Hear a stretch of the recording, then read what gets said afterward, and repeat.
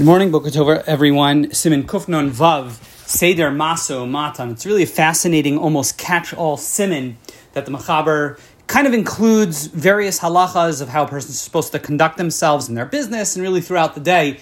And the Mishnah Berurah really takes this siman as an opportunity to really highlight some ideas that are constant halachic things that we encounter every day, but aren't necessarily codified. They don't necessarily find themselves in the Shulchan Aruch. A lot of things which we might call more like midos or musar, things like that. So he takes this siman as an opportunity to discuss them. So I'll just go through them, a couple of the ideas that he talks about.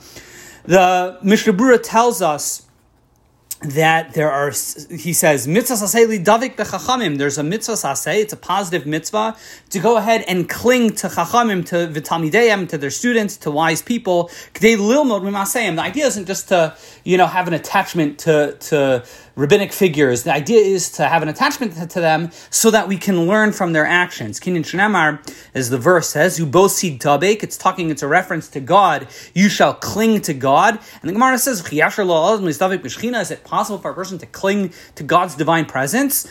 Ella, rather, the Talmud understands it. Kachon v'chachamim beferish mitzvah. Our sages understand this mitzvah is he davik b'chachamim v'talmideim. From this we see it's actually one of the Taryag mitzvahs, one of the 613 mitzvahs, to go ahead and cling to scholars. And he says, therefore it's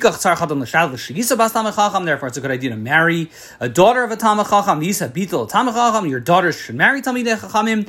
And you should eat, should drink with Talmidei Chachamim, with scholars. You should engage in business and Talmidei Chachamim.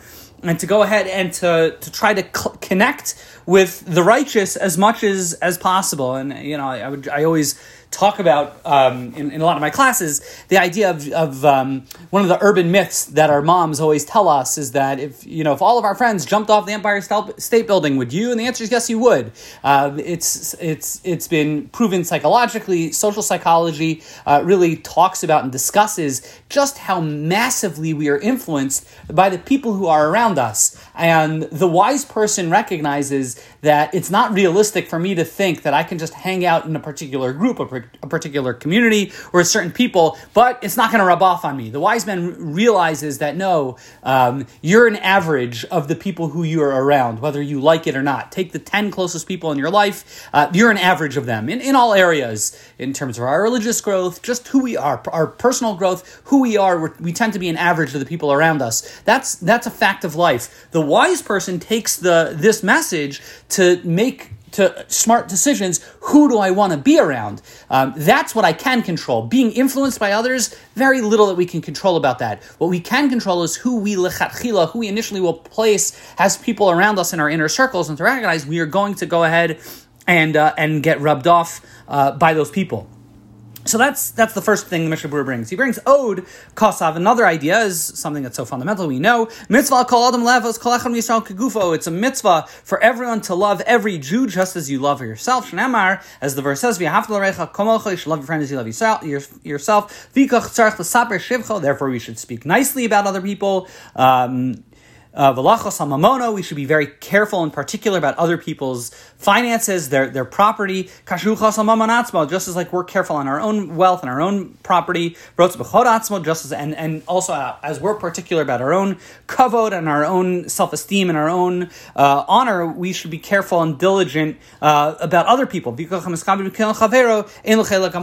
why the Talmud tells us someone who rejoices at the downfall, the shame of their friend, you lose your share in the world to come, because it's such a sensitive idea. I always like pointing out when we talk about v'ahavta l'recha kamocha, love your friend as you love yourself. It's much easier to love the masses. I love all 8 billion people on planet Earth. It's a lot harder to apply the mitzvah of v'ahavta l'recha kamocha, love our friends as we love ourselves, to the people who are the closest in our lives, to our spouses, our children, our next door neighbor, our friends. Those are people that familiarity breeds contempt. It's very easy for us to be short on our patience, to not treat the people sometimes who are often closest in our lives, who intuitively we should think, of course, we love them, the highest of degrees. Oftentimes, those are the ones who are most overlooked. Our children, we often, because we have a responsibility of raising our children, of guiding them, of educating them, we forget we also have a responsibility of we need to treat our children with respect, with dignity, with love, and with honor. Wishing everyone a wonderful day.